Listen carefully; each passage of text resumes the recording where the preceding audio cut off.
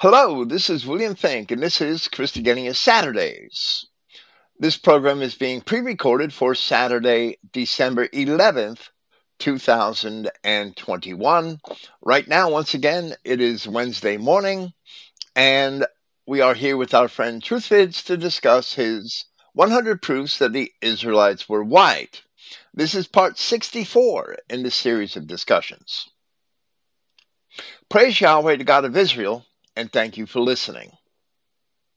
Once again, over our last few presentations here, we have been discussing themes found in the ministry and epistles of Paul of Tarsus, which helped to establish that the white European nations to whom he had brought the gospel were indeed the same nations which had descended from the ancient children of Israel. So we have already discussed Paul's commission from Christ, how Paul had applied that commission, the subjects of biblical redemption, Israel having been estranged from the covenants, the adoption of Israel, and the ministry of reconciliation.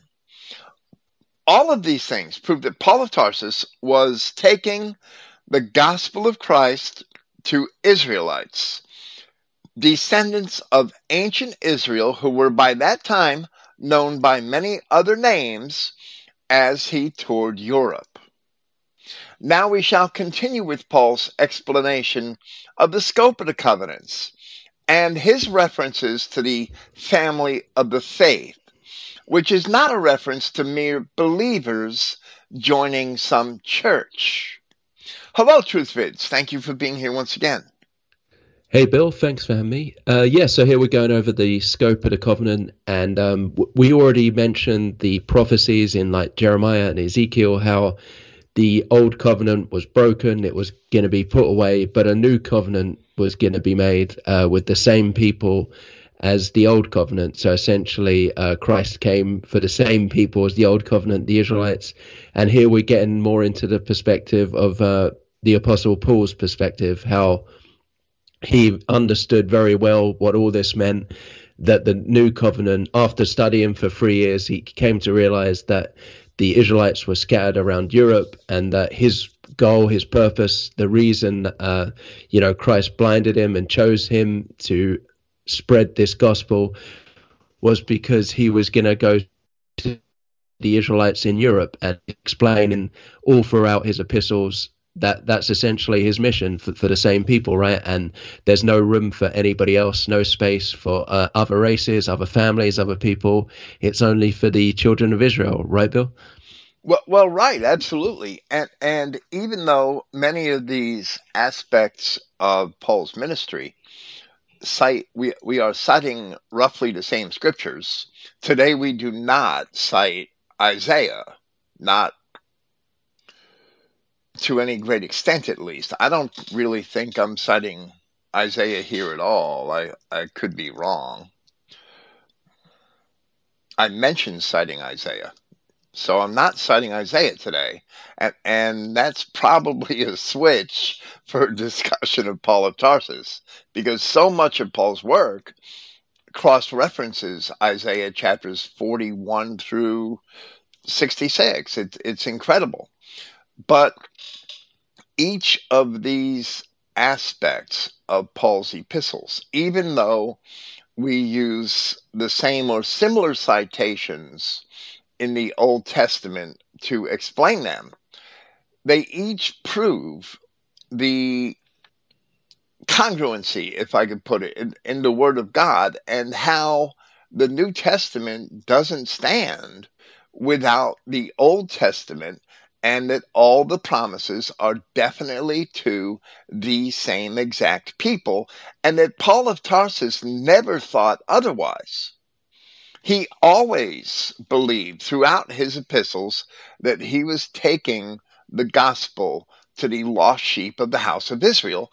That's what he was essentially told to do, and that is how he himself explained what he was doing. So where these churches come off with this universalism and this belief that any believer can join the body of Christ, it is robbing God. It's robbery. It's fraud. It's a massive fraud. We discussed this subject in proofs 35 and 36 in part 12 of the series in relation to both Jeremiah and Ezekiel, where we had discussed first Jeremiah chapter 31 and secondly Ezekiel chapter 37 and promises of a new covenant. They both promise a new covenant explicitly for the children of Israel. But when we did that, we hardly mentioned Paul of Tarsus, and we didn't really cross-reference any of Paul's writings in his epistles. So now we shall speak of those passages again and others, but this time from the perspective of the ministry of Paul, because his confirmations of these prophecies stand as a proof as to why he had taken the gospel of Christ to the white nations of Europe. So speaking of the adoption of Israel, which we had discussed at length in our last presentation, we had cited Jeremiah chapter 33, where we read, and we'll read it again, "Moreover, the word of Yahweh came to Jeremiah, saying, Considerest thou not what this people have spoken?" Now, by saying this people, he's addressing the Babylonians, saying, "The two families which Yahweh had chosen, he has even cast them off. Thus they have despised my people, that they should be no more a nation before them." And the question is rhetorical. And in context, it is asked by the Babylonians. It's a question put into their mouth by God as projecting their attitude. The truth is that Yahweh had not cast off Israel and Judah. So continuing, we read, "Thus saith Yahweh, if my covenant be not with day and night, and if I have not appointed the ordinances of heaven and earth, then will I cast away the seed of Jacob and David my servant, so that I will not take any of his seed to be rulers over the seed of Abraham, Isaac, and Jacob, for I will cause their captivity to return and have mercy on them."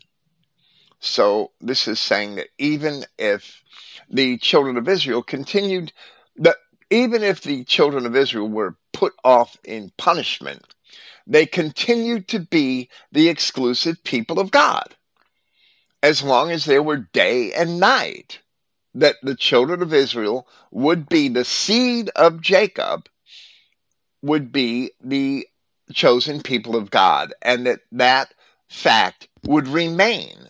It would never change as long as there is day or night. So basically it'll go on forever and ever, and it can't be broken. That's it. He's essentially assuring us, right? Absolutely. And they are his exclusive people. And the reasons why they were put off in punishment are explained in those same prophets. So I'll read it first from Amos chapter 3. "Hear this word that Yahweh has spoken against you, O children of Israel, against the whole family which I brought up from the land of Egypt, saying, You only have I known of all the families of the earth, therefore I will punish you for all your iniquities. Can two walk together except they be agreed?" So ultimately, the objective of that punishment is to force the children of Israel, to compel them to depart from their sin and agree with their God. And that's why they're being punished. They're not being punished to be destroyed. They will never be destroyed, as we just read in Jeremiah. And there are many other promises that they will never be destroyed. So, as we also mentioned in our last presentation, in reference to the adoption, the limits of that punishment are described in Hosea, where it says, "Yet after they're declared to be not his people," it says, "Yet the number of the children of Israel shall be as the sand of the sea, which cannot be measured nor numbered. And it shall come to pass that in the place where it was said unto them, ye are not my people, there it shall be said unto them, ye are the sons of the living God. So this is not prophecy to be spoken unto anybody but the children of Israel. Then shall the children of Judah and the children of Israel be gathered together, no Gentiles in that equation, and appoint themselves one head, which they did when they accepted the gospel of Christ. And they shall come up out of the land, for great shall be the day of Jezreel. Jezreel means God sows. So we see that the punishment has a limit. And the end objective is that the children of Israel volunteer themselves to be obedient to Christ. They shall appoint themselves one head. And we'll touch on that more a little later on in some of these citations. Those same limits, the limits to that punishment, are also mentioned in Jeremiah in chapter 30. And it says, therefore fear thou not, O my servant Jacob, saith Yahweh, neither be dismayed, O Israel. For lo, I will save thee from afar, and thy seed from the land of their captivity. And Jacob shall return, and shall be in rest, and be quiet, and none shall make him afraid. For I am with thee, saith Yahweh, to save thee, though I make a full end of all nations where I have scattered thee. Yet will I not make a full end of thee, but I will correct thee in measure, as we read in Amos, and will not leave thee altogether unpunished. And the same statements are repeated again in the nearly identical passage in Jeremiah chapter 46. Yeah, somebody posted an interesting meme in the chat, and that all these nations that we were scattered to, if Yahweh promised to end them, and then there's people still claiming to be Assyrians or Medes or Persians today, well, then Yahweh's word isn't true. They can't be those same people, because Yahweh said he was going to end those nations. They can only be bastards, right? It's the only way. As what do you say about the Philistines? A bastard shall dwell in Ashdod, their capital city, right? And the pride of the Philistines will be cut off, right? Absolutely. And all of those nations are actually bastards today. None of them are true Assyrians or true Persians. They're all race mixed and bastards. And Ashdod is a good example. I will cut off the pride of the Philistines. That's found in Zechariah chapter 9, where it says a bastard will dwell in Ashdod as a punishment for what the Philistines had done to the children of Israel over the course of their history in Palestine. So a bastard shall dwell in Ashdod is the exact, that's being spoken in Zechariah. And Zechariah was a prophet of the early Second Temple period, at the rebuilding of the Second Temple. So that happened in 520 to 516 BC. So Zechariah is writing this around that time, and that shows that the Philistines, as they inhabited Ashdod when Zechariah wrote, were not yet bastards. Now we know from the accounts, the historical accounts of Scripture, that there were Rephaim among them.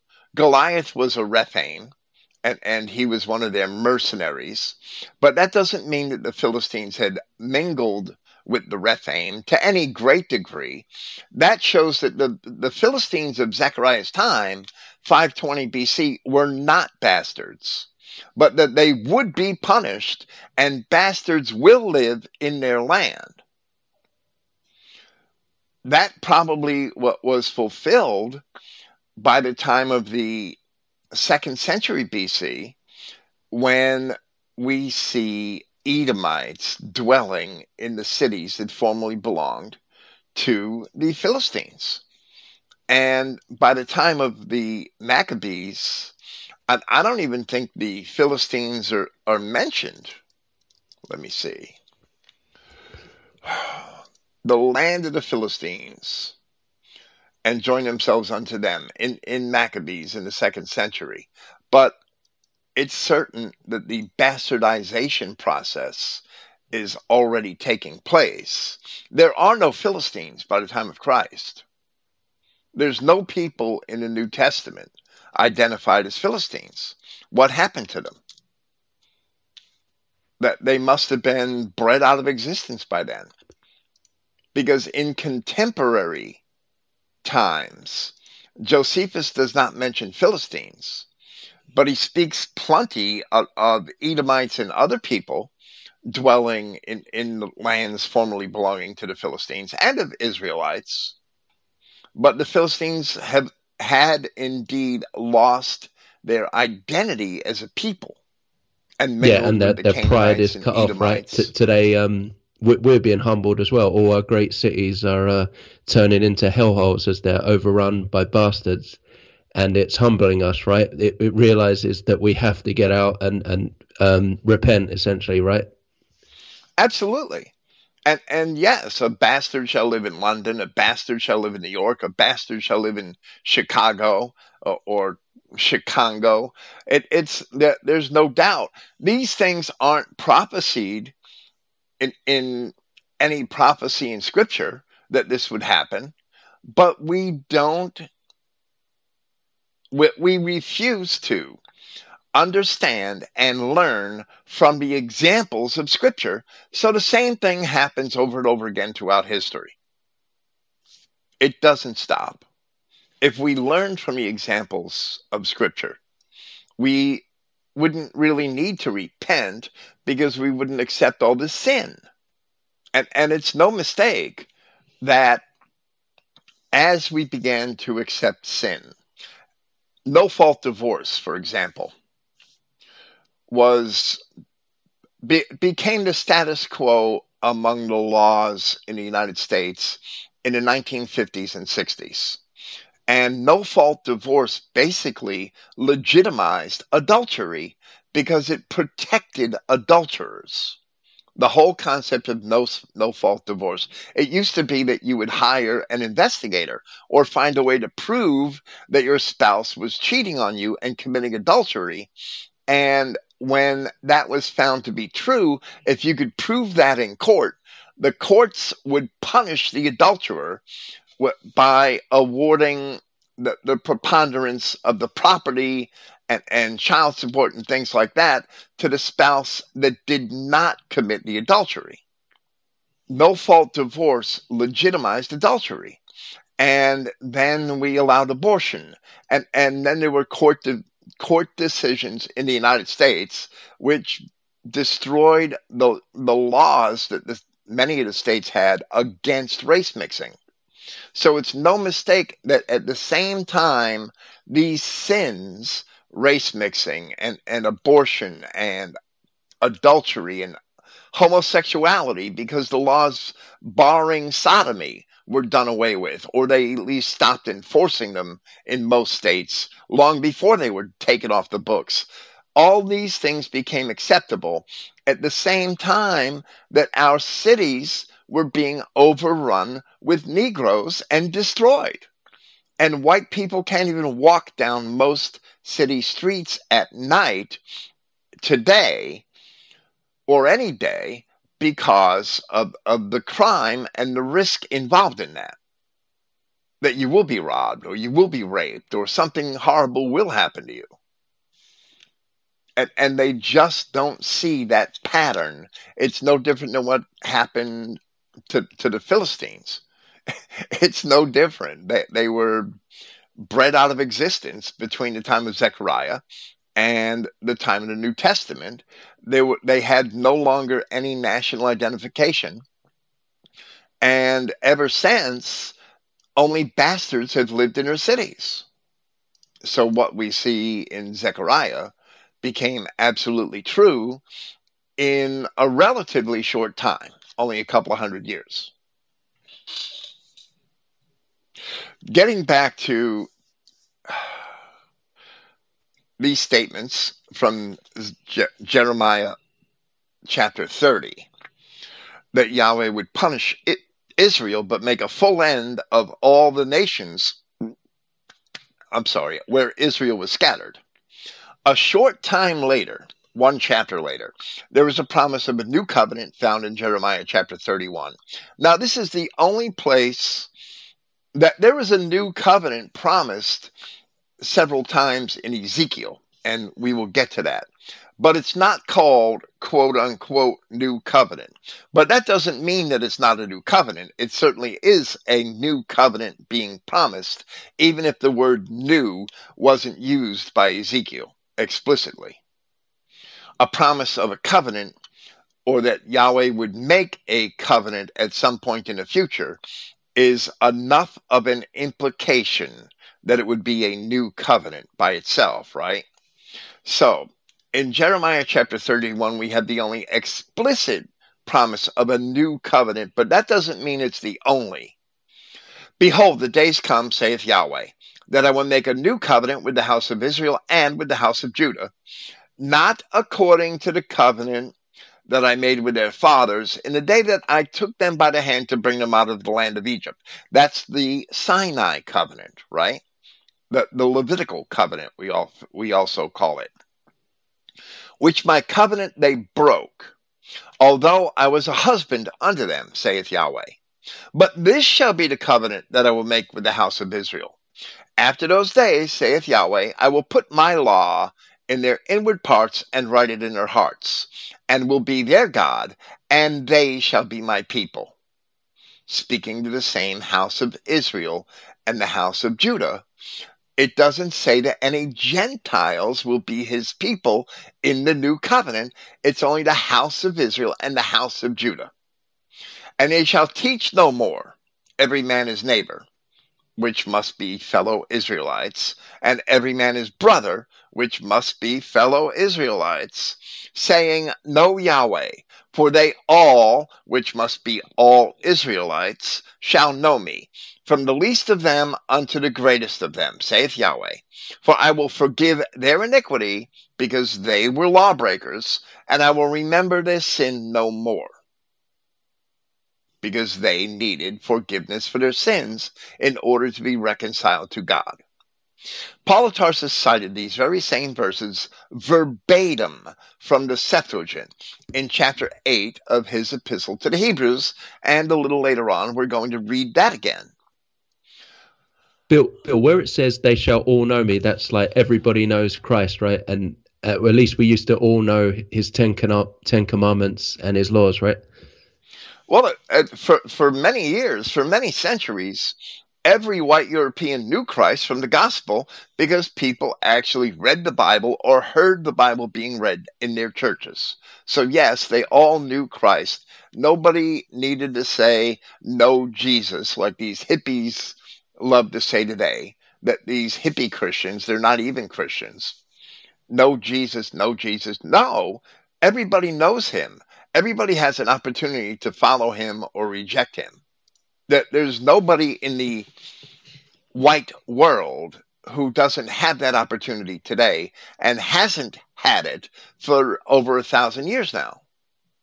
And in most cases, over 1,500 years.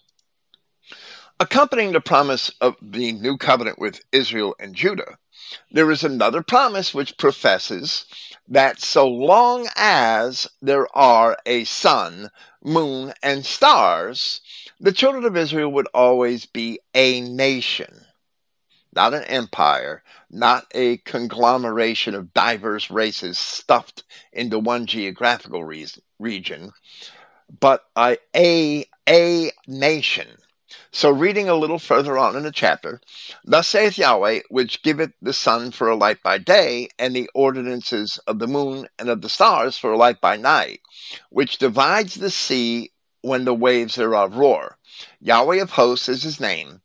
If those ordinances depart from before me, saith Yahweh, Then the seed of Israel shall also cease from being a nation before me forever.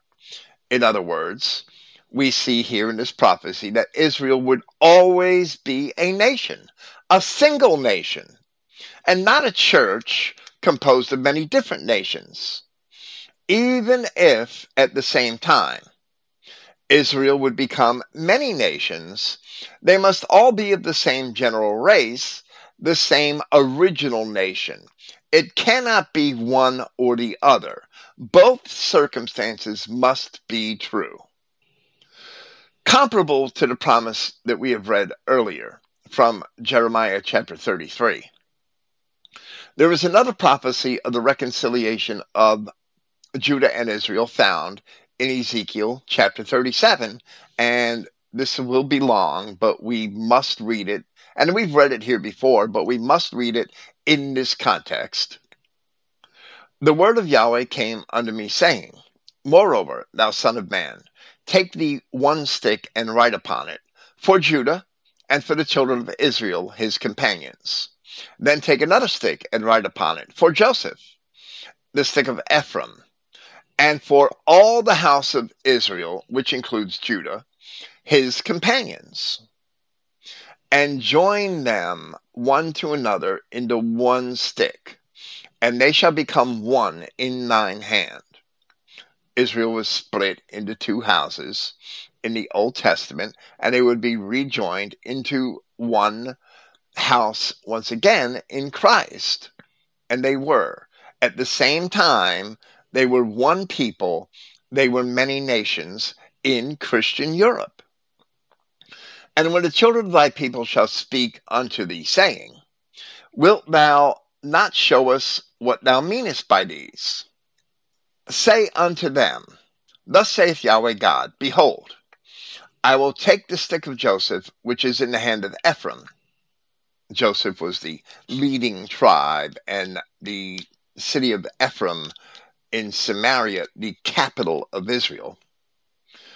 And the tribes of Israel, his fellows, the other 8 or 9 tribes in northern Israel, depending on how you want to count them, and will put them with him, even with the stick of Judah, and make them one stick, and they shall be one in mine hand.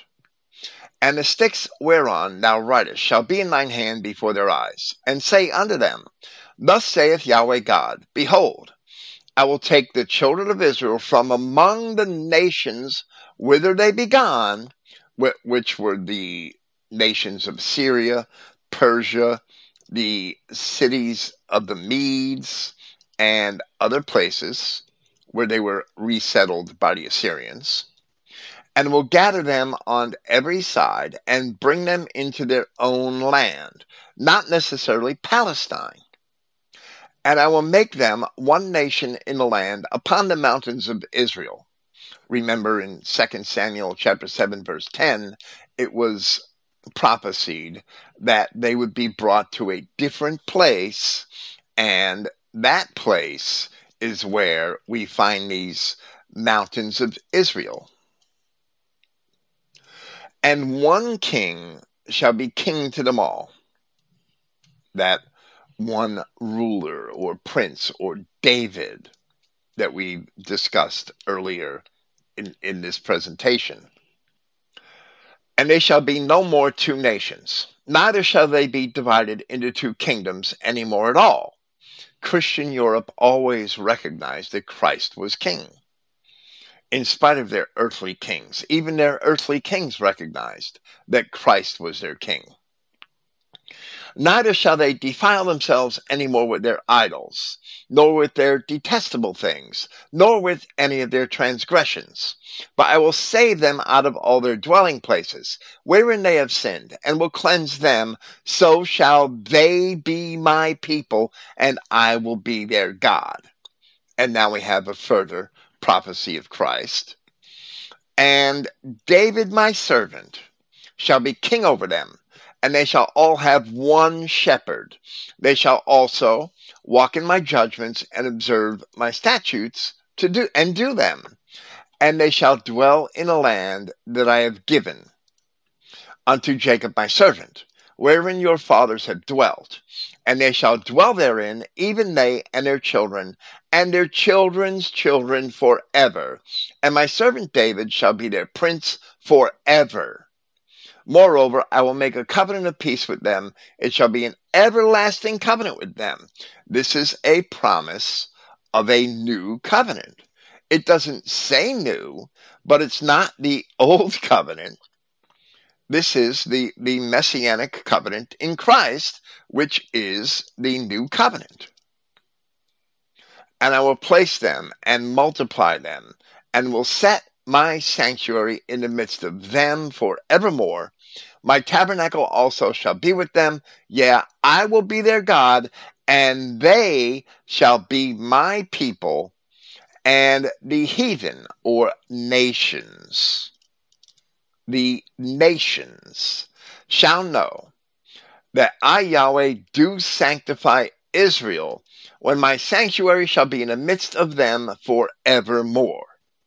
Therefore, it is only Israel being sanctified, and not any other nations. And that can only be Christendom. And also another point was Yahweh promised that they would never be able to return to the former lands of Israel, right? Right. As well as what you said, where Samuel says there's going to be a new land. So it all adds up that it can't be the Jews in quote-unquote Israel. It can only be Europe, the Christendom, and the new world we set up and colonized, right?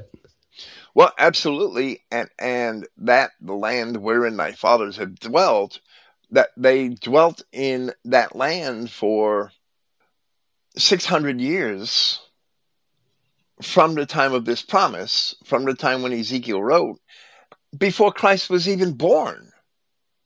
And it took most of them another 500 to 1,000 years to hear the gospel, depending on whether you are a Roman, a Macedonian, a Goth, or a Saxon. The people of Israel and Judah did become one stick in Christendom, but that has nothing to do with Jews. The Assyrians took much of Judah into captivity not long after they took most of Israel. The Christian people of Europe may not have understood that they were Israel and Judah, but they did not have to be conscious of that in order for it to be true. Many Israelite Judeans also joined the Christians of Europe in the early centuries of Christianity.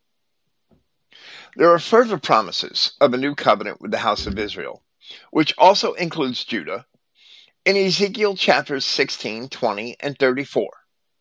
So in chapter 20 we read, in part, "As I live, saith Yahweh God, surely with a mighty hand, and with a stretched out arm, and with fury poured out, I will rule over you." And that is Christ as King, as Christ is Yahweh God incarnate. "And I will bring you out from the people, and will gather you out of the countries wherein ye are scattered, with a mighty hand, and with a stretched out arm, and with fury poured out." So Yahweh's hand was behind the migrations of the children of Israel from Mesopotamia and the regions around the Black and Caspian Seas into Western and Central Europe. "And I will bring you into the wilderness of the people, and there will I plead with you face to face." That's because there they received the gospel. 600 or 1100 or even 1600 years later, in the case of some of the Germanic tribes in Scandinavia. We discussed the children of Israel in the wilderness in Proof 68 in part 57 of the series, citing Isaiah, Jeremiah, Ezekiel, and the Revelation, among other scriptures. Now, as it continues, Yahweh once again discusses the punishment of Israel and the reconciliation in the gospel in Jeremiah chapter 33 in verse 36. I'm sorry. I'm not reading from Jeremiah chapter 33. I'm reading from Ezekiel chapter 37, verse 36. Like as I pled with your fathers in the wilderness in the land of Egypt, so will I plead with you, saith Yahweh God. And I will cause you to pass under the rod the same punishment that we read of, and I will bring you into the bond of the covenant, and I will purge out from among you the rebels, and them that transgress against me. I will bring them forth out of the country wherein they sojourn, and they shall not enter into the land of Israel, and ye shall know that I am Yahweh. That was around 600 BC. And in Ezekiel, Yahweh was describing something which would develop over many centuries. As we have already discussed at length in part 63 of this series concerning the adoption of Israel in Proof 78, Romans chapter 9. In Romans chapter 9, Paul of Tarsus had attested that the covenants and promises, among other things, are for Israelites. And in that same place, he had defined Israelites as his kinsmen according to the flesh, and not Israelites according to some mere profession or claim of belief, or because of some church membership. Then in Hebrews chapter 8, Paul wrote, comparing Yahshua Christ to Moses, but now he has obtained a more excellent ministry, by how much also he, meaning Christ, is the mediator of a better covenant, meaning that covenant where Jeremiah said, and Ezekiel also, not according to the covenant that I made with your fathers. A better covenant than the covenant made at Sinai, which was established upon better promises. And we've seen, and we've pointed out here several times, for instance, from Luke chapter 1, that the New Testament is established upon the promises made to Abraham, Isaac, and Jacob. It was not established upon the Levitical covenant. For if that first covenant had been faultless, then should no place have been sought for the second. In other words, there was purposely fault built into the Sinai covenant. And the fault laid on the part of the children of Israel, but Yahweh God foresaw it, because he foresaw in Deuteronomy, it's first prophesied that the children of Israel would be taken into captivity. In fact, I'm wrong. It's in Numbers. In Numbers chapters 23, 24, it's prophesied that the children of Israel would be taken captive by the Assyrians. So Yahweh God, when he made the Sinai covenant, he foresaw its failure, which is why the children of Israel were taken into captivity, as both the book of Numbers and the book of Deuteronomy prophecy. And there are clear prophecies in those books. So he foresaw this failure that Paul speaks of here. So it's not Paul saying that the covenant had fault. It's the Old Testament which says it. For if that first covenant had been faultless, then should no place have been sought for the second. Christ was the lamb slain before the foundation of the world. So the new covenant was actually foreseen by God before the foundation of the world. For finding fault with them, he said, behold, the days come, saith Yahweh, when I will make a new covenant with the house of Israel and with the house of Judah. This is if you look at the Greek of Paul's epistle to the Hebrews, and you compare it to the Greek of the Septuagint, it's a verbatim quotation from Jeremiah chapter 31. Not according to the covenant that I made with their fathers in the day when I took them by the hand to lead them out of the land of Egypt, because they continued not in my covenant, and I regarded them not, saith Yahweh. For this is the covenant that I will make with the house of Israel after those days, saith Yahweh, or the Lord in the King James Version. I will put my laws into their mind and write them in their hearts, and I will be to them a God, and they shall be to me a people, and they shall not teach every man his neighbor and every man his brother, saying, Know the Lord, for they all shall know me, from the least to the greatest. For I will be merciful to their unrighteousness, and their sins and their iniquities will I remember no more. And then Paul, finishing his citation from Jeremiah, goes on and writes, In that he saith, a new covenant, he has made the first old. Now that which decays and waxes old is ready to vanish away. So Paul is basically simply making an analogy, because according to the prophet Daniel in Daniel chapter 9, in his sacrifice, Yahshua Christ had done away with the old covenant completely. The Levites of Paul's time, most of them simply didn't realize it yet.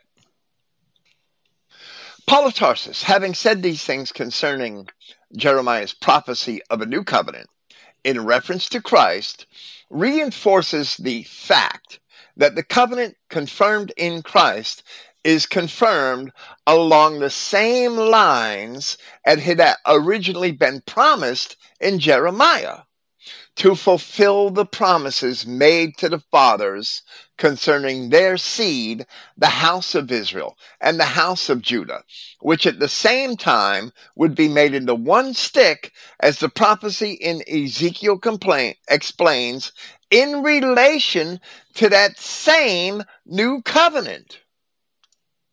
The house of Israel was not in Judea at the time of Christ, except that ostensibly many of the Greeks, Romans, and Samaritans had indeed descended from ancient Israelites. Rather, the house of Israel and a great portion of the house of Judah were scattered across the nations of Anatolia, Mesopotamia, and Europe. The apostles only took the gospel to those places. All of the accounts of Philip in India or Andrew or in Egypt, they are all apocryphal accounts that came along centuries later out of the pens of the scribes of the Roman Catholic Church. But there is no evidence for any of them. The apostles only took the gospel to those places in Anatolia, Mesopotamia, and Europe.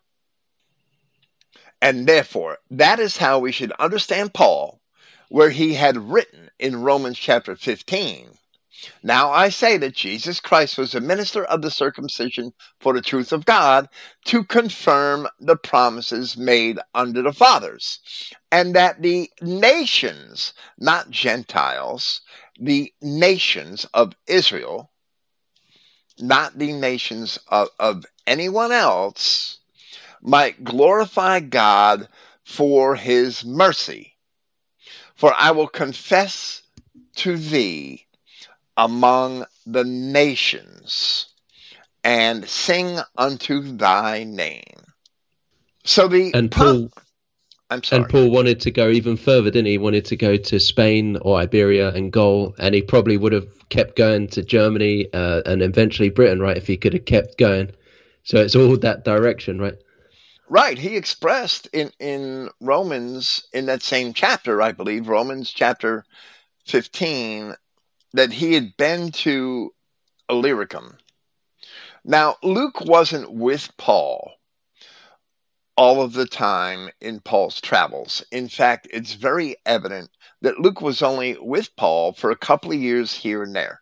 He was with Paul for a couple of years, and when Paul departed from Philippi with Silas, that Luke stayed behind in Philippi.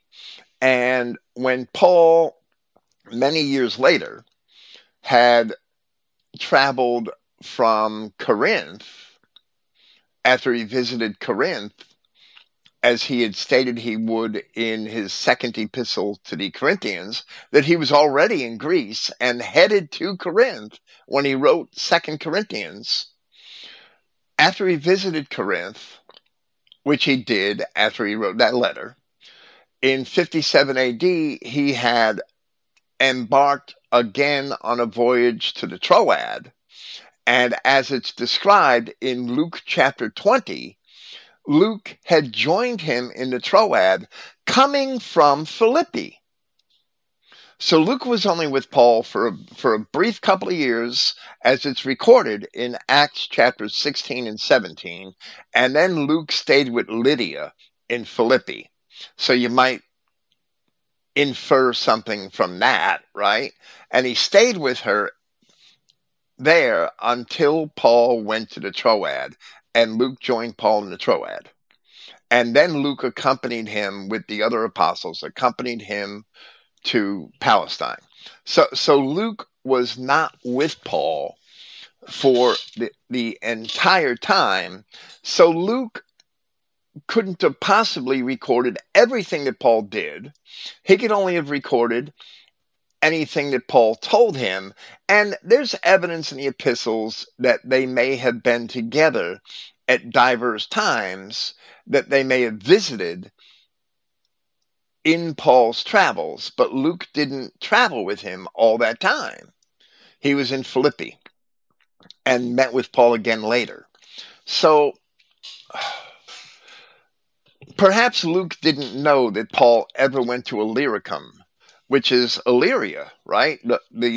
And those people were Dardanians by race. They were Trojans by race, related to the Romans. But Paul mentioned going as far as Illyricum, which is pretty far north of Greece, a couple of 100 miles. And that seems to be the northernmost extent of his travels. He expressed in that same chapter of Romans that he wanted to go to Spain, but he never made it there. If he'd have made it to Spain, yes, I believe perhaps he could have gone further. It would have been easy for him in Roman times, in the first century, to travel as far as Britain. Britain had been conquered by the Romans in the time of Claudius, perhaps around 43 AD, maybe 44. I don't remember the precise year of the rebellion of the Iceni under Boudica, but that was the last great struggle which Rome had in conquering Britain. After that, it was relatively peaceful, except for the wars on the frontiers in the north that the Romans constantly had to fight against the invading Picts, right? So it would have been relatively safe for Paul to travel in Britain in the 50s, as he expressed wanting to go to Spain. When he wrote the epistle of to the Romans, he was writing, I believe, from the Troad in 57. So it was relatively safe for him to travel to Britain after the time of Claudius. But he never made it to Spain, so he couldn't have ever made it to Britain. I know that there's a lot of people that put stock in that 29th chapter of Acts, but I did a podcast a long time ago proving that the 29th chapter of Acts is absolutely phony. It's a forgery. It's a fake. It's not real. It may have been concocted by British Israel, but it was concocted. Whoever made it up, it's made up. It's not real. Not at all. I just find it amazing how they was able to find each other in those days. You know, you had no mobile phone or anything, how they could just meet up, in Macedonia or wherever, in Anatolia or this city or that city. You know, how Luke could just find Paul so casually. Well, right, but I'm sure that they constantly wrote back and forth. I'm sure Paul and all the apostles had kept in close touch. The Romans had a post system. They had a system where you could send messages, letters by post to people in other cities. And I'm sure they sent letters back and forth all the time. It's just that very few of those letters survived. because at the same time, Christianity was being consistently persecuted. Really, if you look at the 14 epistles, which we have from Paul of Tarsus, because the epistle to the Hebrews definitely belongs to Paul of Tarsus, without a doubt. We only have 4 personal epistles, which are the letters to Philemon, the 2 epistles to Timothy, and the epistle to Titus. So there's 4 personal epistles, and there are 10 pastoral epistles, which were written to specific Christian assemblies, right? There were really 9 pastoral epistles to specific Christian assemblies, and 1 pastoral epistle written to the Hebrews, and it was meant for an audience that was not yet Christian, but it was written to Christian Hebrews. And it was giving Paul's arguments against those Hebrews who were not Christians, who did not accept Christ, who rejected Christ and followed the Pharisees and the Sadducees instead. You could tell that it was written to Christians because in its closing chapter, Paul felt it important to inform them of the fate of Timothy, who had been released from custody. So that alone also proves, since Timothy was not with Paul when Paul went to Rome a while later, that the epistle to the Hebrews was written as Paul's defense, as an extension of what Paul had told the people of Jerusalem in Acts chapter 21, his speech to them at his arrest, that the epistle to Hebrews was an extension of his defense. And it was written while he was imprisoned in Caesarea for 2 years. For just over 2 years, he was imprisoned in Caesarea before he was sent to Rome. So that's when the epistle to the Hebrews was written, because Timothy did not accompany him to Rome. Timothy only visited him in Rome later on, after Paul had written that first epistle to Timothy, and then the second epistle to Timothy, asking Timothy to come to Rome. So Timothy never went in chains to Rome, and there's reason for that. I could explain that. But was arrested by Paul, ostensibly, and released in Caesarea. There was another man with Paul. Aside from Luke, Luke was a volunteer traveler. He volunteered to be of assistance to Paul while he was under arrest. And that was the climate of the times, that arrest wasn't as strict as the military hostage arrests that we see in the West today, right? Arrest was a lot looser back then. Paul was able to stay in his own hired house in Rome and things like that. So before he was actually going to be sentenced and executed, right, when he was probably put under stricter arrest. But Aristarchus was a Macedonian, I believe, and Aristarchus was sent to Rome in chains with Paul. So these men must have been arrested with Paul in Acts chapters 20 and 21. But Luke doesn't mention them because Luke only follows, and this is typical of Scripture, Luke only follows Paul, who is the central figure. But these other men must have been arrested with him because Aristarchus is his fellow prisoner. Aristarchus is sent to Rome with Paul, and Aristarchus is mentioned when Paul wrote his epistle to the Colossians from Rome, and his epistle to Philemon from Rome in Colossians chapter 4, verse 10, and Philemon verse 24. So that Aristarchus that's on the boat with Paul that Luke does mention as being with us, he says, in Acts chapter 27, verse 2, why would Aristarchus be sent to Rome with Paul and Timothy be released from Caesarea? I'll explain that. Because Timothy Even though his father was a Greek and his mother was a Hebrew, ostensibly he was not a Roman citizen. And they decided in Caesarea to let him go.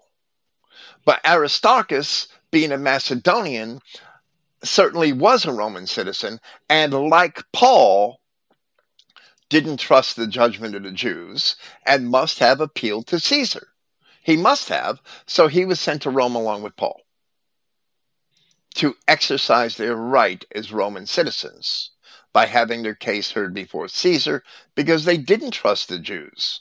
Paul knew that the Jews wanted to kill him, so that's a digression. But all these things can be explained once you understand the actual history and circumstances of the time. Okay. This brings us not the digression, but everything we spoke of before the digression. The promises made to the fathers being confirmed in Christ. This lays an appropriate foundation for us to discuss what Paul had meant where he referred to the family of the faith, because this also proves that the white Europeans to whom he took the gospel are the children of Israel. Yeah, and this is essentially showing that that the covenant's for a family, right? Or you could say a whole race, because it's a very large family, right? And as we're going to get into, it's constantly mistranslated to try and make it, more of a church or the Catholic Church or whatever denomination, that it's no longer about the physical descendants of Abraham, Isaac, Jacob. Instead, it's just believers, or however they say it, right? Absolutely. It's a fraud, as I said. That's the only way I could explain it. It's a fraud perpetrated upon people, this Universalist church, because the faith is for one family. And that's what all the promises of a new covenant state in the Old Testament. And that's what Paul of Tarsus states in the New Testament, but they purposely mistranslate his words so that you don't see which, when they do mention family or household, you don't so clearly see. They want to obfuscate or obscure which family or household he's speaking of. So the same scriptures which we have just cited concerning the scope of the covenants are relative here. First, we noted from Jeremiah chapter 33 that Yahweh had promised that the two families he had sent into captivity were not cast off, but that they would always be a nation, one nation, before him.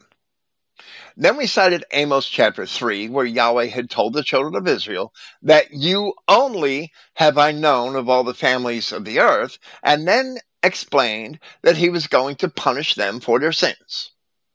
Then we cited Jeremiah chapters 30 and 46, where Yahweh promised to make a full end of all nations but Israel. I should say all nations except Israel. And Jeremiah chapter 31, where he promised to make a new covenant with both the house or family of Israel and the house or family of Judah. And that chapter also included another promise that Israel would always be a nation. So that promise is repeated. It's in Jeremiah chapter 33, and it's also in Jeremiah chapter 31. In relation to the new covenant, Israel would always be a nation.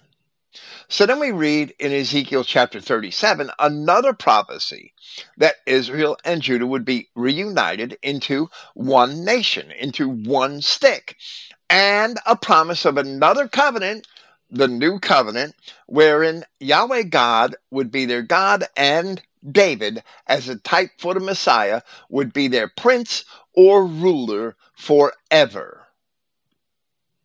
So there would be appointed one head, as we read in Hosea. All of these prophecies were made explicit for one particular family, house, or nation. A house could be a literal house, but The Hebrew word is also defined in the Brown Driver Briggs Hebrew lexicon as a home, house as containing a family, a household, a family, those belonging to the same household, or a family of descendants, descendants organized as an organized body. That's the way it's worded loosely in the edition of Brown Driver Briggs found accompanying the BibleWorks software. I was too lazy to get up and look at my Gesenius lexicon, right? A nation, as the Greek word ethnos, was used in the time of Christ, is properly a people of a particular tribe. And therefore, a nation is a nation, whether or not it all occupies the same contiguous geographical area.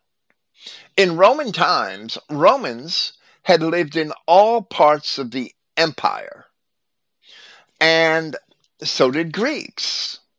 But they never lost their national descriptions of Dorian, Athenian, Macedonian, or Roman, or even Judean, as in the case of Paul of Tarsus. Israelites scattered abroad would always be of the house of Israel, regardless of how long they were scattered, and regardless of whether or not they remembered from whence they came. It doesn't matter. If you're an Israelite and there's no foreign bloodstream introduced into your heritage or your ancestry, then you're still an Israelite.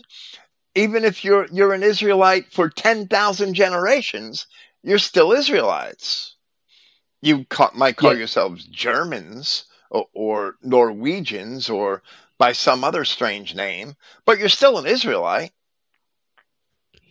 Yeah, you can see that also in like the rebellions against whatever empire. But like when people rebelled against Rome, the first thing they do is slaughter all the Romans living in their country, like just like that Boudica rebellion, right? They went to London and killed all the Romans. The Germans don't even have a tribal name by which they collectively identify. Some of them are Saxons. Most of them have lost their tribal names. The ones that are Saxons only think they're Saxons because they were born in Saxony. But people have moved around inside of the German states for centuries. That the word German isn't a German word, it's a Roman word from a word Germania that means authentic. The Germans only called themselves Deutsch, which only means folk or people. It's not a name in the sense that we think of names. So they don't even have a name. They're just the people. Why is that? Probably because that they're the people of God. That's not to say that other European nations aren't also the people, but it's interesting. I always thought it was an interesting aspect of the German nation. And Bill, even today we use the house of this or the house of that, right? Referring to a family, like all royalty would be called, the House of Hanover or the House of, whatever. Right, all those houses that got us in trouble. You're right. The House of Windsor. Windsor is a made-up name. It should be the House of Battenberg. Right. We have always used that term, the house. Look, some of the notable houses of European royalty have maintained their identification with their paternal houses for many centuries. And the recent manifestations of that are the Habsburgs and the Hohenzollerns, which was the Prussian royal house, that they still maintain those connections. So a Habsburg is a Habsburg, whether he was the king of Austria or whether he was the king of Portugal or Spain. And there were Habsburgs that were the kings of Portugal and Spain. So they were still Habsburgs. I maintained that identity, right? No matter where they were. And that's the way it should be. Today, some of us maintain connections to our medieval ancestors in our surnames, but many of our surnames don't. They're only place names or trade names or things like that. Okay, that too is a digression. But if I'm a Fink and I'm German, and as long as I stay white, I'm a Fink and I'm German, right? And 10 generations of my descendants would be the same way. So that's a digression too.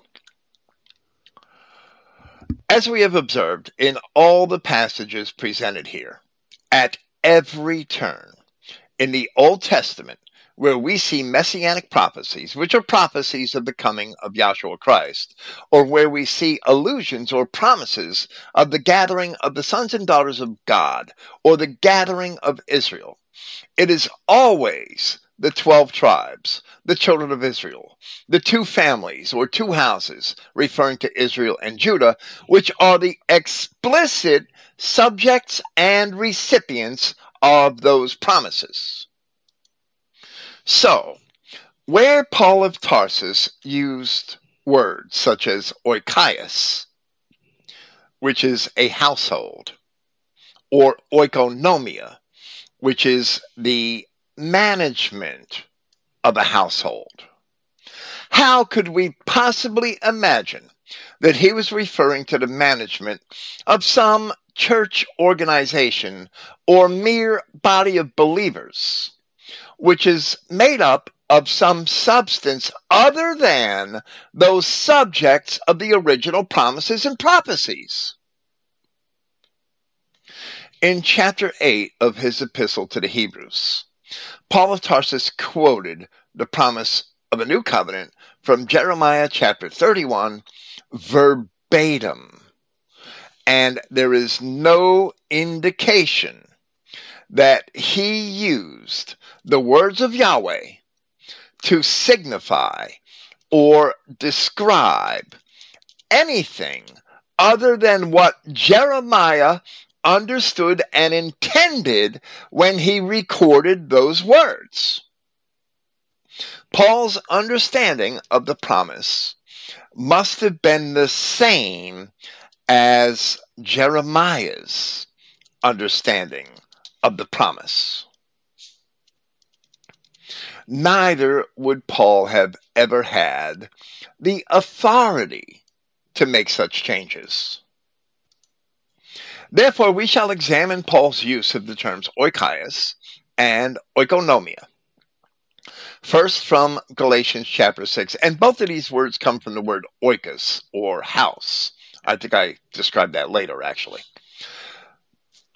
First, from Galatians chapter 6, from the King James Version. And let us not be weary in well-doing, for in due season we shall reap if we faint not.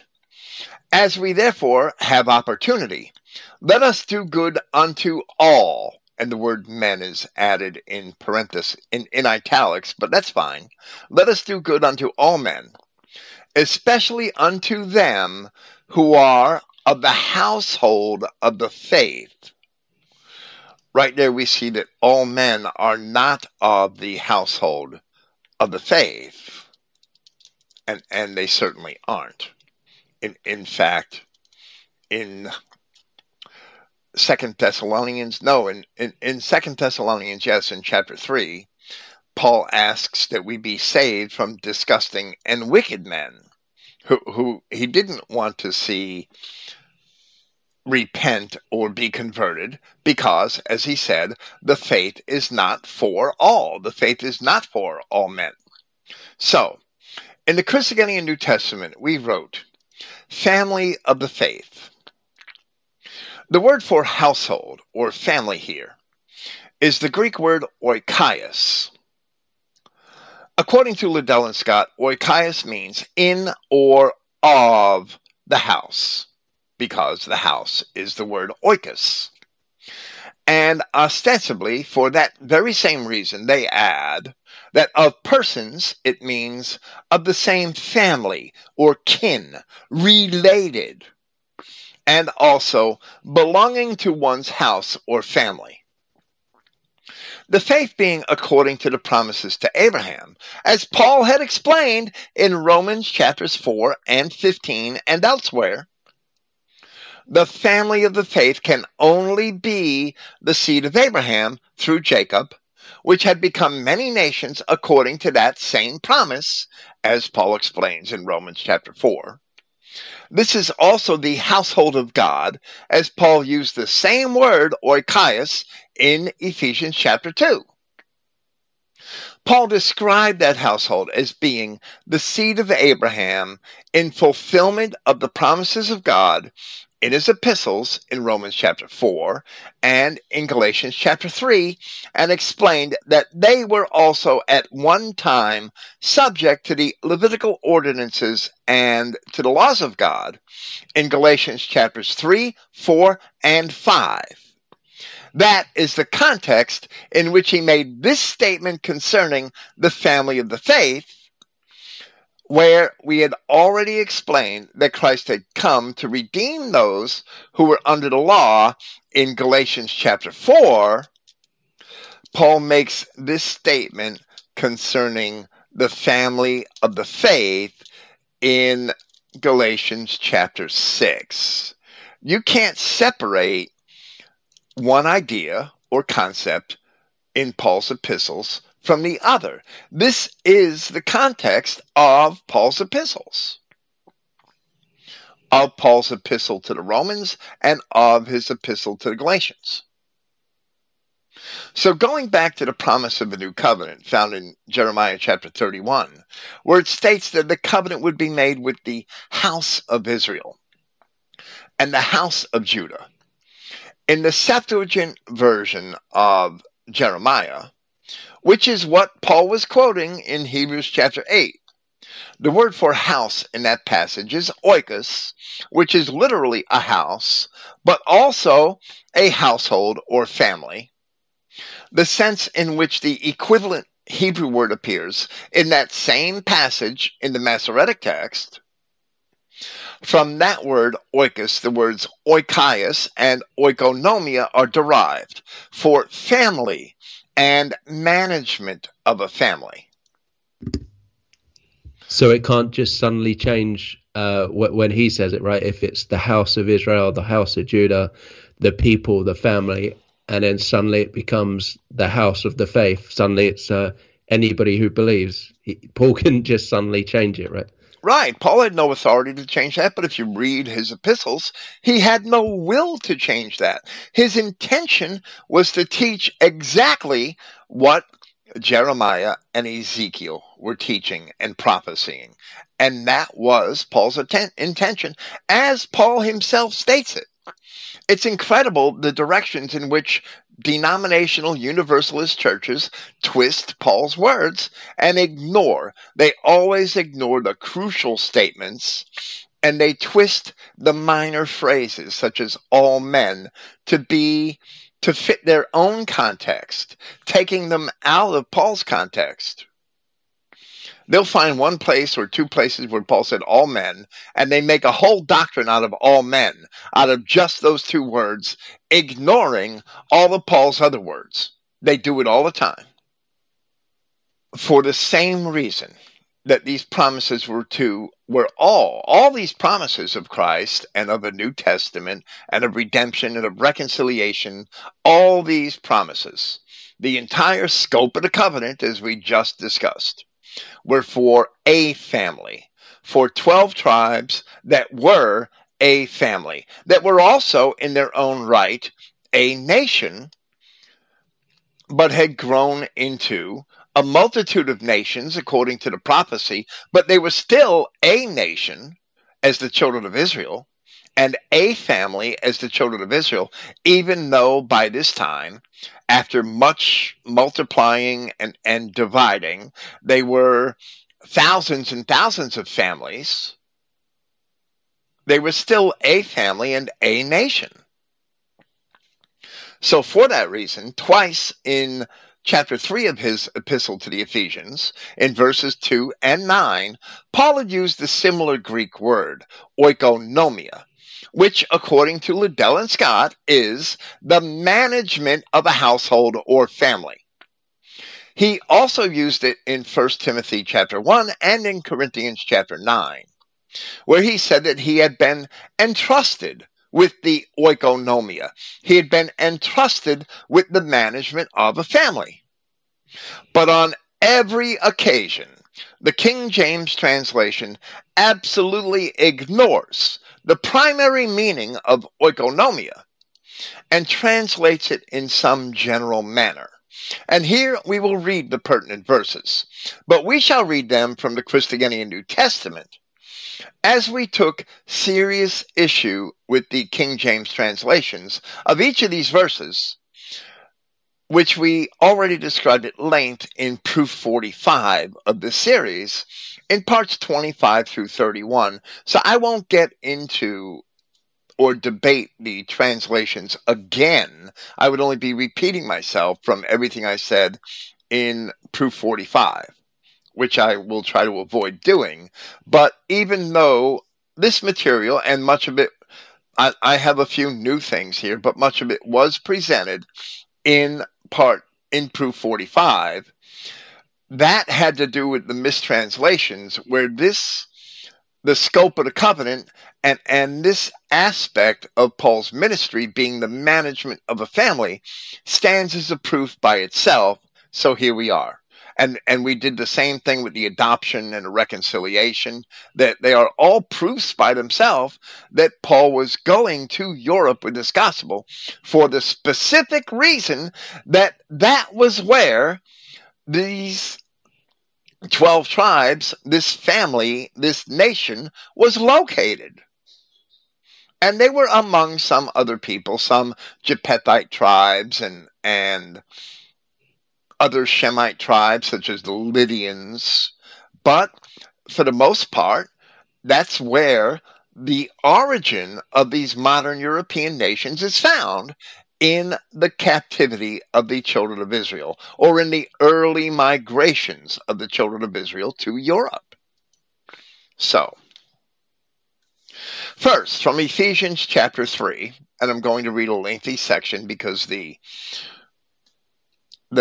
context from verses 1 through 9 is important to the arguments that are going to be presented here about the substance of Paul's ministry. And it's in verse 1 and in verse 9 where we see this word oikonomia in the Greek manuscripts, not in the King James Version. So from the Christogenea New Testament, for this cause, I, Paul, captive of Yahshua Christ, on behalf of you, of the nations, if indeed you have heard of the management of the family of the favor of Yahweh. Now, there the King James simply has of the dispensation of the grace of God, which is dishonest because it doesn't fully translate that word oikonomia, which is important in seeing Paul's application of his ministry, which is for the management of a family for the children of Israel. And we'll get into that even more later. If indeed you have heard of the management of the family of the favor of Yahweh, which has been given to me in regard to you, seeing that by a revelation the mystery was made known to me, just as I had briefly written before, which we wish we had that epistle, but we don't. There must have been other epistles to the Ephesians, or at least one other epistle to the Ephesians. So we can add that to our collection, because there was another epistle which Paul mentioned explicitly to the Corinthians that's lost now, and an epistle to the Laodiceans, which he mentioned explicitly in his epistle to the Colossians, which is lost now. So here he insinuates that he had written an earlier epistle to the Ephesians. which is evidently lost now. Paul must have written 1,000 epistles. His ministry was 25 years. He was obviously knowing where certain apostles were at given times, as you had stated earlier, that he knew that Luke was in Philippi, and Luke had written in Acts chapter 20 explicitly that he left Philippi to meet Paul in the Troad. They didn't just bump into each other by chance, right? They must have been writing each other. So Paul probably wrote thousands of epistles in 25 years. What else did he do at night while he traveled? He didn't have Facebook. He didn't have Telegram. Okay. I'm sorry about all the digressions, but some of them are necessary. We don't, it's hard for us to imagine the circumstances back then in a world so different from our own. So, just as I had briefly written before, besides which reading, you are able to perceive my understanding in the mystery of the anointed. It's not Jesus Christ that's the subject here. It's the management of the family of the favor of God that's the subject here. And as we could discuss, but I don't think we've really discussed at length in this series, there are many places in the New Testament where that word Christ really refers to the anointed, to the people of the body of Christ, which in other generations had not been made known to the sons of men, as it is now revealed in his holy ambassadors and prophets by the Spirit. Now, what's revealed in his holy ambassadors and prophets by the Spirit? Well, Paul's referring to the management of a family, and for that reason, he next states, and we're not going to translate that word Gentiles as Gentiles, because the word ethnos means nations. Those nations which are, because some nations are not. Right there should tell you that some nations are not. Those nations which are joint heirs and a joint body and partners of the promise in Christ Yahshua, through the good message of which I have become a servant, in accordance with the gift of the favor of Yahweh which was given to me, in accordance with the operation of his power. Well, the nations must be identified, as Paul says here, in the words of the prophets. If they're not identified in the words of the prophets, then Paul didn't come for those nations. Because here he said, it's revealed in the apostles or ambassadors and prophets. So he continues and says, to me, the least of all saints, has been given this favor to announce the good message to the nations, the unsearchable riches of the anointed, again, and to enlighten all concerning the management of the household of the mystery. Now, instead of management of the household, instead of oikonomia, the King James Version has fellowship here. I will get to that momentarily. And to enlighten all concerning the management of the household of the mystery, which was concealed from the ages by Yahweh, by whom all things are being established. The issue which we have with the King James Version in translating this passage is made more complicated because the late manuscripts upon which it was based have koinonia in verse 9 here for fellowship in place of oikonomia. But all of the early manuscripts have oikonomia. Now, I should touch and have another digression, if you don't mind, on some of the manuscripts. So I don't think you mind. I have some notes here. The error is found beginning from the 16th century, as far as I can determine, with Elsevier's so-called Textus Receptus. And apparently, it is no earlier than that. Not at all.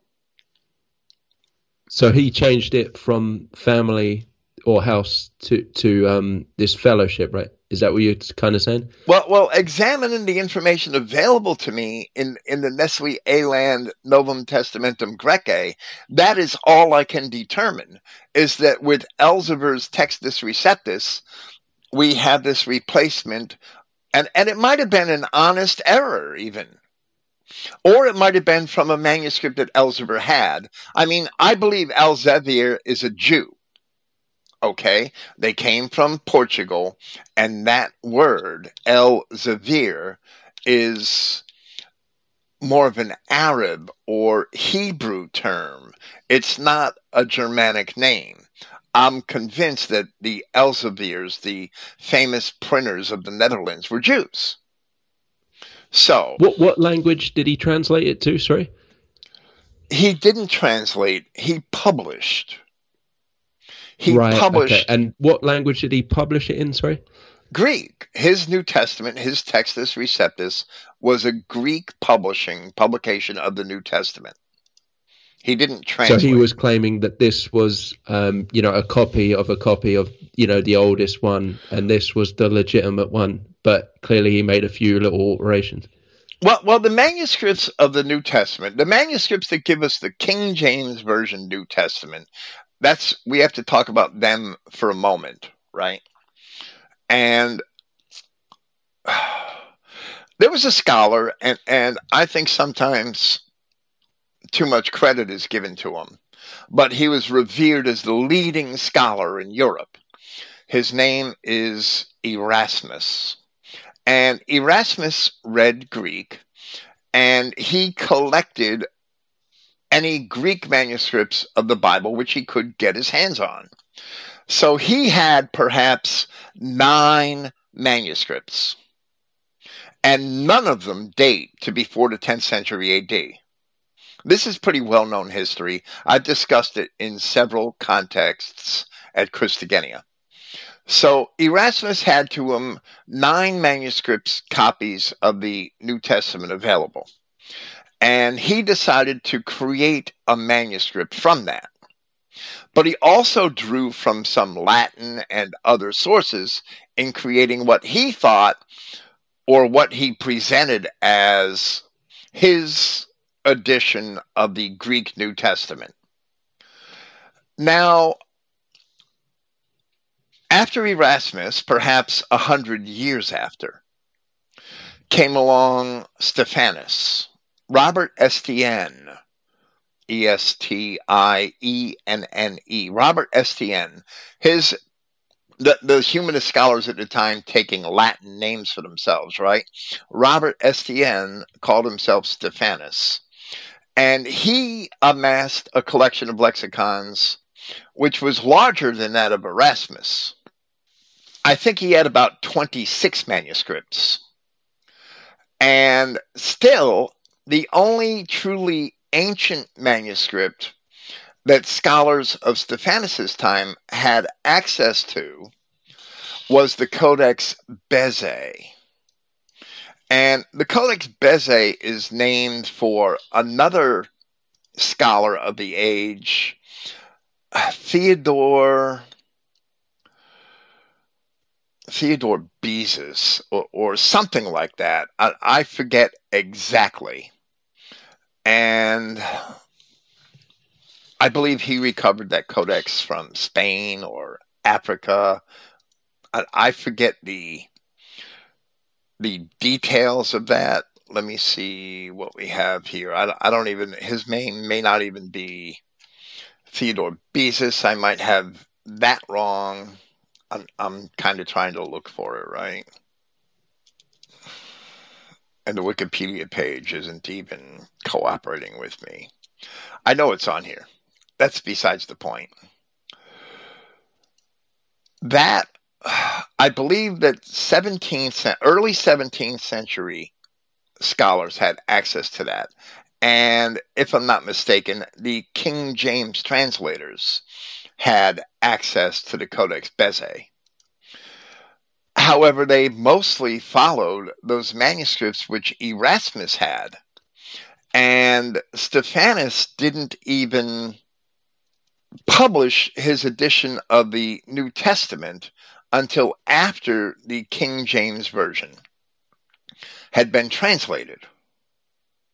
Robert Stephanus. I'm looking for him now. I'm not sure I have the right one. No, I probably don't. So I'll let this go. Some of the details are a little murky to me because it's been so long since I've discussed it that I don't have it all down like I think I should, but that's okay. My point is this: Stephanus, after the King James Version was published his own edition of a Greek text based on readings from the Codex Bezae and from perhaps 25 or 26 other Greek manuscripts, none of them, except the Bezae, being of any great antiquity. The Bezae is generally dated to the 5th century AD. So that was the best that scholars could do at the time. And which of those manuscripts may have had koinonia rather than oikonomia here in this passage of Ephesians, I can't tell, but the manuscripts that do have it that I can identify only date back I can only trace back to Elzevir and the Textus Receptus. Elzevir took a collection of manuscripts and published them as the so-called Textus Receptus. Textus Receptus was not a scholarly name.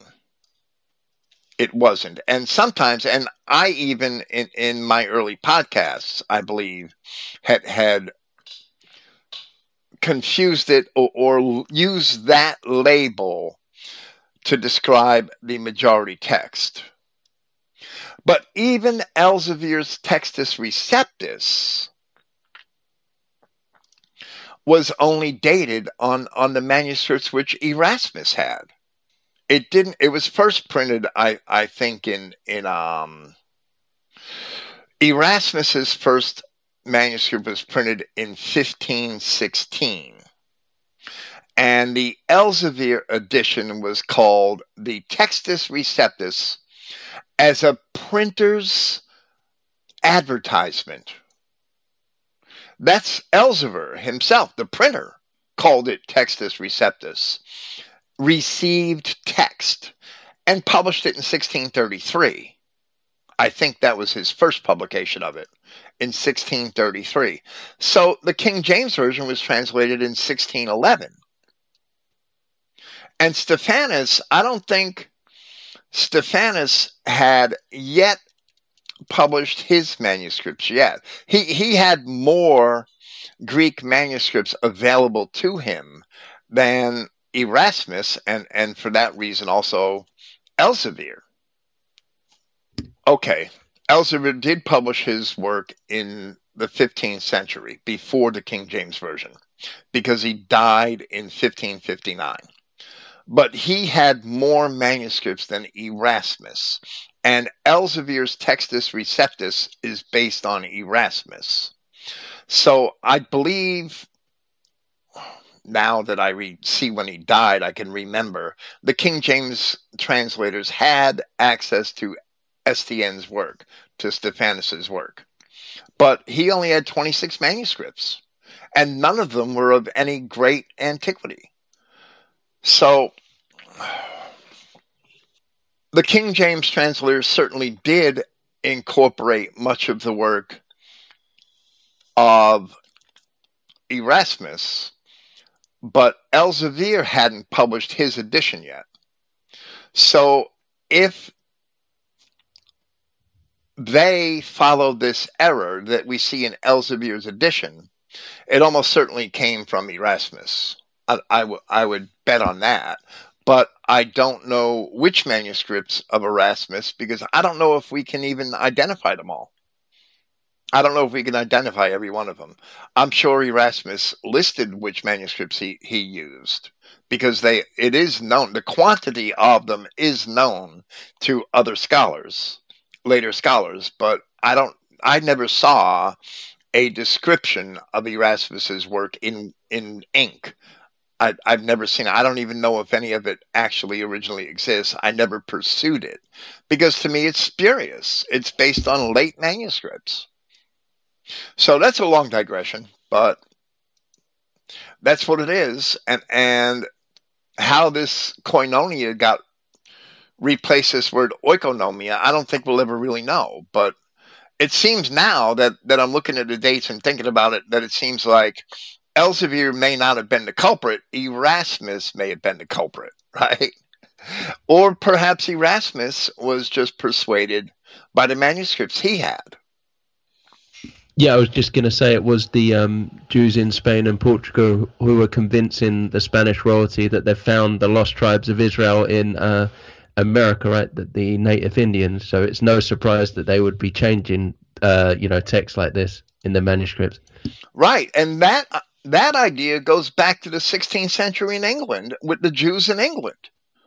There were Jews in Spain and Portugal trying to convince the King of England of the same thing, that the lost tribes were in America. And I wrote on that Jew, but I can't really remember his name. I hate to remember their names. I'm sorry. There were letters written by Jewish rabbis to the King of England trying to and to Cromwell, I believe, trying to convince them that the American Indians were the lost tribes. When the truth is that the English and Germans themselves were the lost tribes. Yeah, so you can see Jews were always deceiving us, right? Many of them probably realized the truth, but hid it from us. They must have known the truth. They're the ones that had access to all the history. They had access to Josephus. Most white Christians for most of history did not have access, even the scholars, to most of the work that we can cite today. They didn't have it. How many European scholars throughout time had access to Flavius Josephus? The most famous, I mean, how many of them even read Greek? They were all taught to read Latin. Some of them learned Greek. William Whiston did his translation of Josephus. His is the signal English translation. It's still used by most Josephus scholars today. And he lived from 1667 to 1752. During that time, during his life, he translated Josephus into English. And it's still the work used today. It's still the version that I have on my bookshelf. I've never seen another edition of Josephus worthy of replacing it. I don't know who translated the Loeb Classical Library edition. I don't have it and never looked. But the William Whiston edition remains by far the most popular edition of Josephus. But it wasn't translated until the early to mid 1700s.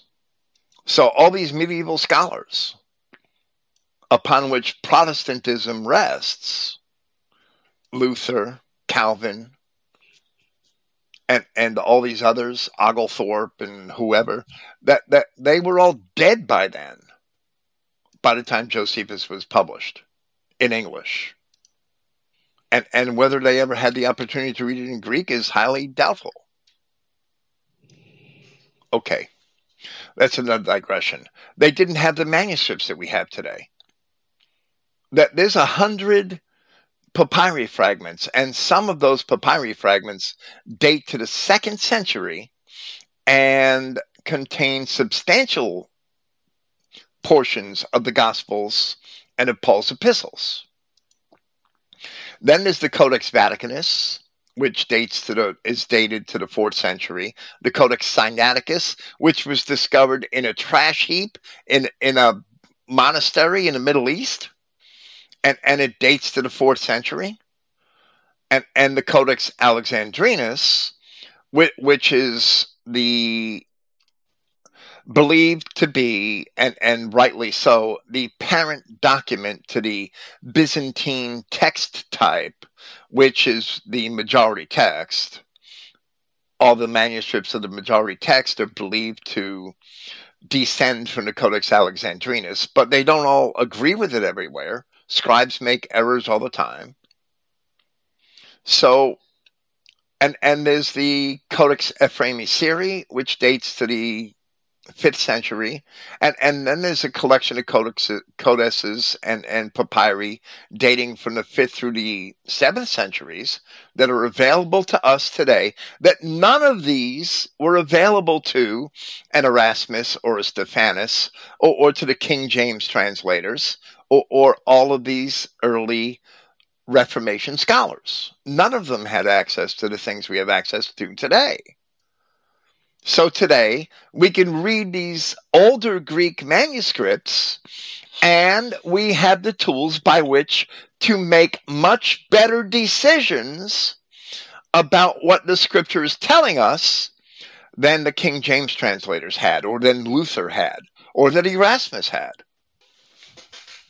And that's and even just the technology we have, where you can just, a quick Google search, you can view so many manuscripts in a few seconds, right? For them, it was a lot tougher than that. Well, right, exactly. When I was in prison, it took me 2 weeks to write an essay, sometimes only a week and a half, but it was always a long event where I had to write an outline by hand and then write a draft. And I had to look up all my references out of paper books. I had piles of paper books, real books, right? Which I still have with me. But now I use BibleWorks, and I refer to the paper books sometimes, probably several times every podcast or every presentation I prepare. But it's so easy to look up the Greek of the Textus Receptus or of the Codex Alexandrinus or of the Codex Sinaiticus. They're all online. To look up the Greek of a manuscript, it is so easy to do it electronically that where it used to take me 2 weeks to write a paper, now it takes me under 2 days to write the same length paper. And I'm talking about a short paper. I'm talking about like 5,000 words. Today, I often do it in a day, because I can look everything up electronically and have all these wonderful tools. So that's correct. And be more thorough and have much more at hand than the medieval reformers had, or any medieval priest or monk. The advantage they had was solitude and quiet and a lack of noise and distractions. They didn't have Facebook and cell phones. That's another story. They were able to focus, but they had very limited resources. So not all their work is bad, but decisions like this, what does this text say? Fellowship, koinonia? No, it says oikonomia. It says management of a family. Okay. It's not the fellowship which was concealed from the ages.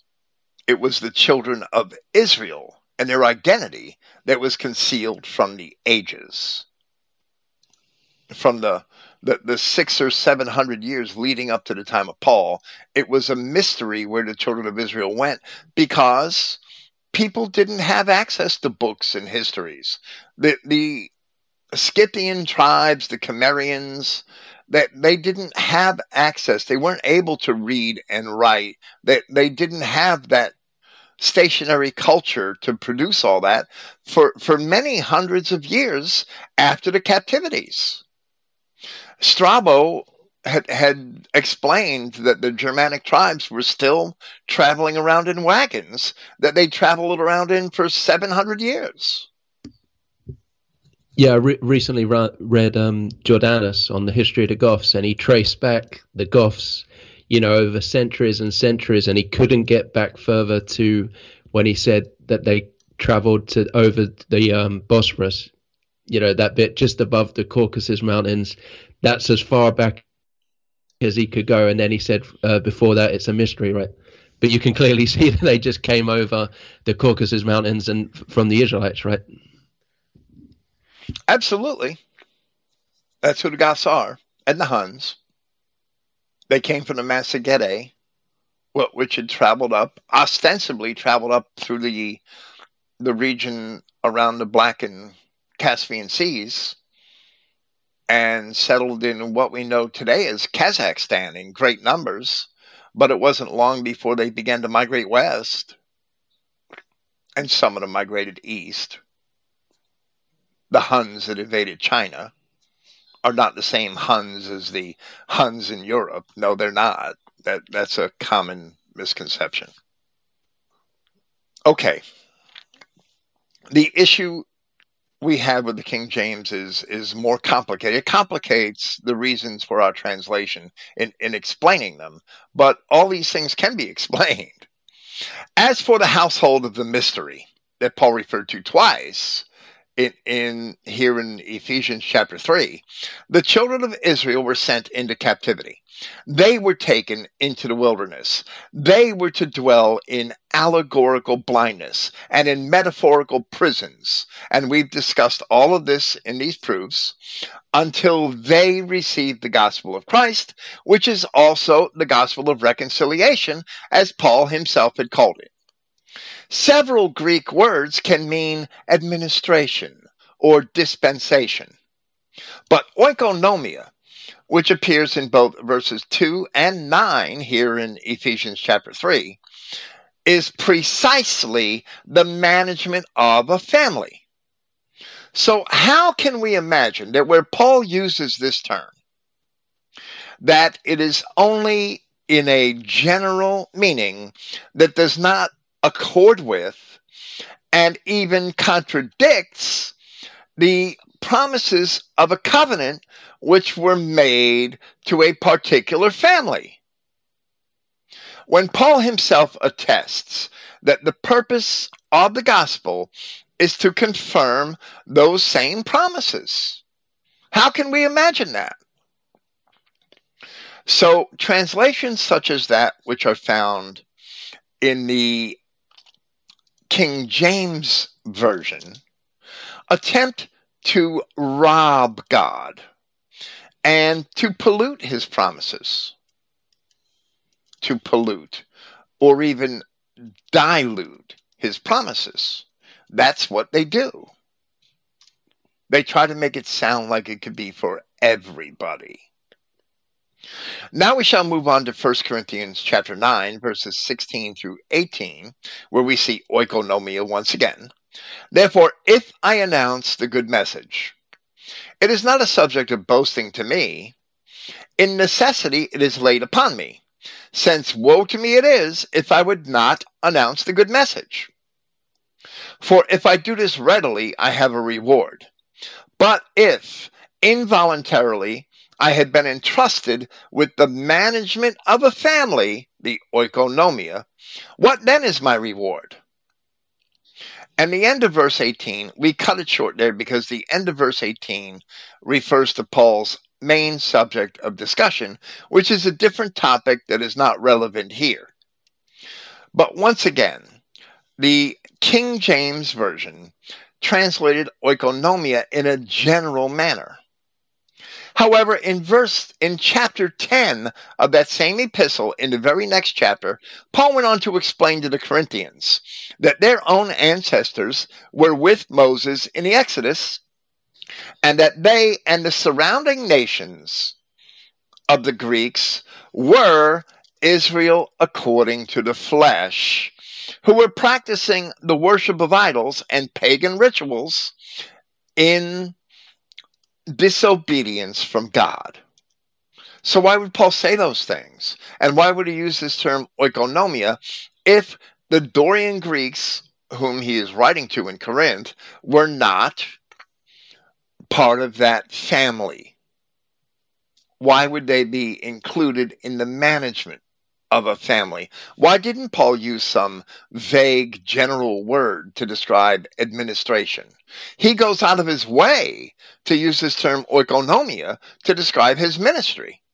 And oikonomia means the management of a family.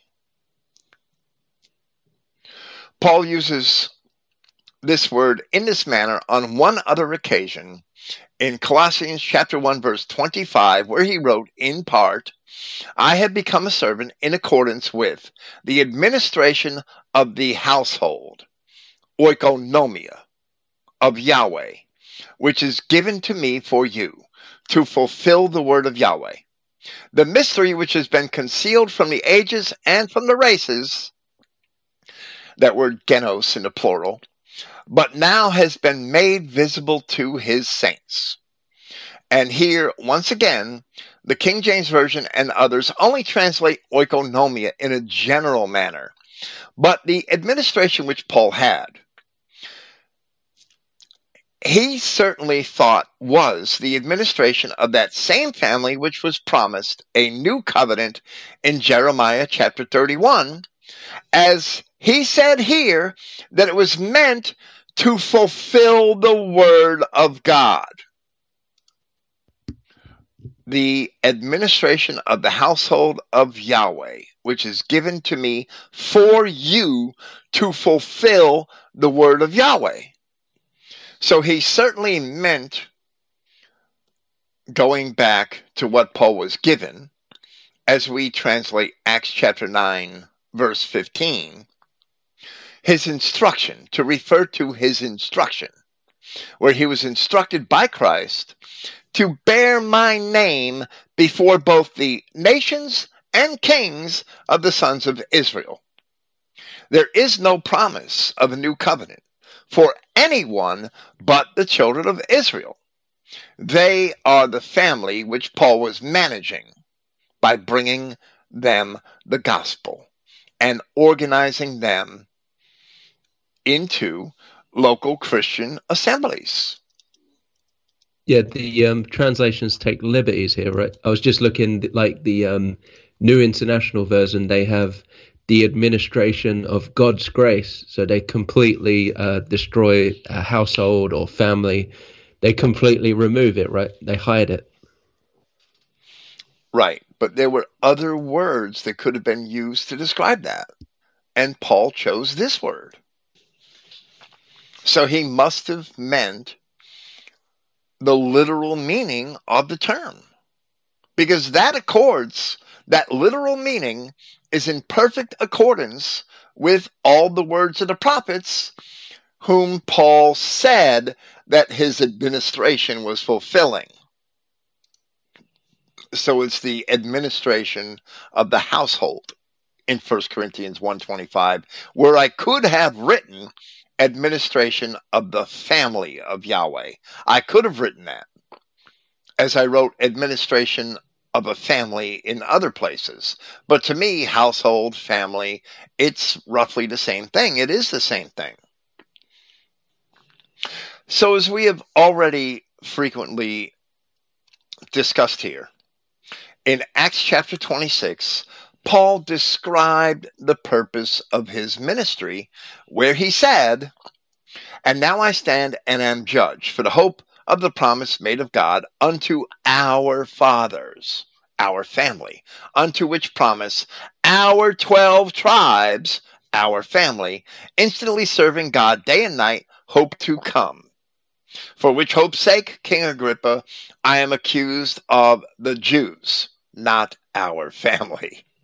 Then, after having been sent to Rome, perhaps not quite 2 years later, once again in Acts chapter 28, speaking to the elders of the Judeans at Rome, he said, "For this cause, therefore, I have called you, to see you and to speak with you, because that for the hope of Israel," our family, "I am bound with this chain."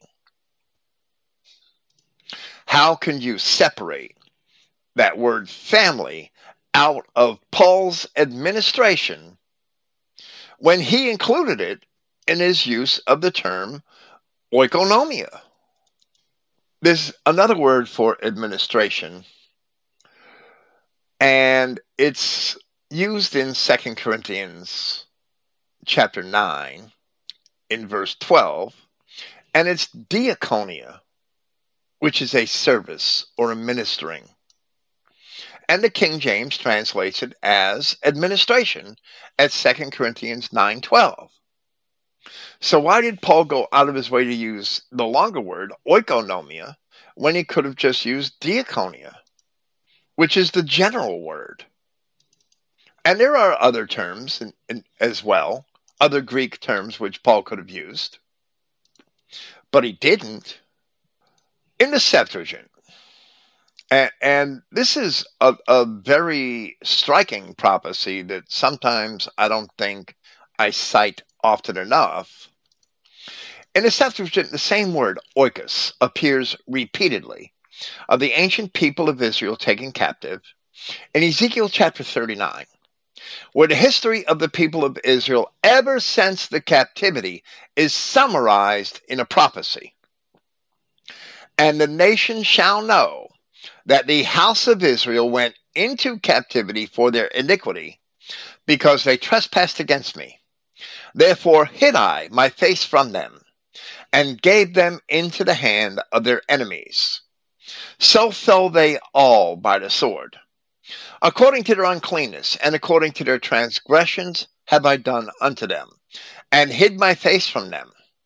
Therefore thus saith Yahweh God, now will I bring again the captivity of Jacob, and have mercy upon the whole house of Israel, and will be jealous for my holy name. After that, when they have borne their shame, and all their trespasses whereby they have trespassed against me. And this is going to lead us to another prophecy, which is the camp of the saints, because this hasn't happened yet. When they dwelt safely in their land, and none made them afraid. When I have brought them again from the people, and gathered them out of their enemies' lands, and am sanctified in them in the sight of many nations, then shall they know that I am Yahweh their God, which caused them to be led into captivity among the nations. But I have gathered them unto their own land, and have left none of them any more there. Neither will I hide my face any more from them, for I have poured out my spirit upon the house of Israel, saith Yahweh God. And we still have, the children of Israel still have that promise, because all the enemies haven't been destroyed, as that chapter explains and prophesies. There are even many more passages than what we have presented here, which serve to show that the message of the gospel of Christ was intended for a particular house or family, which is the ancient family of the 12 tribes of the children of Israel. Those 12 tribes are the household or family of the faith, and there are none others.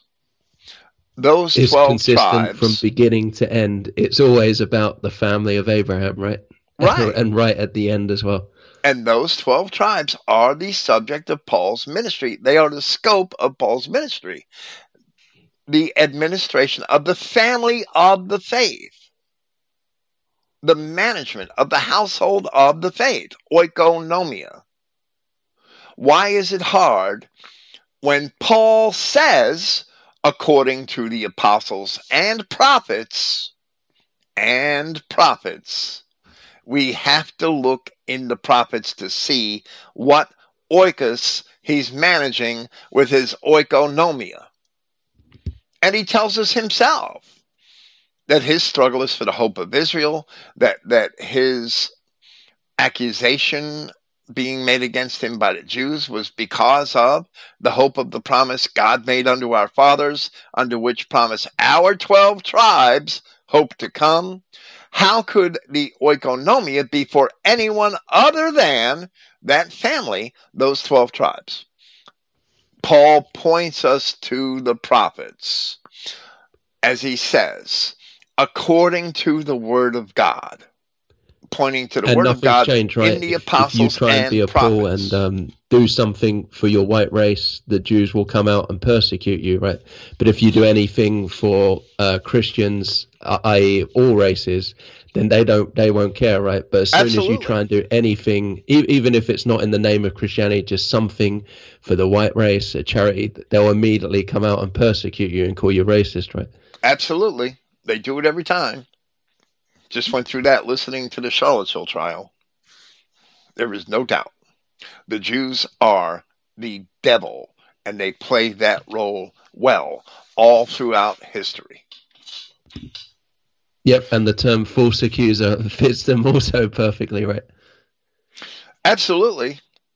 I spoke about that last week with Michael Hill. He had to face one of them in court. And this lawyer, this Alan Levine, played the role of the devil perfectly. Yeah, you could take that same impish little Jew and put him in a desert with Christ or at the judgment seat of Pilate, and he would fit the same roles in persecuting Christ just as perfectly. He is the personification of the traditional role of the false accuser, the devil.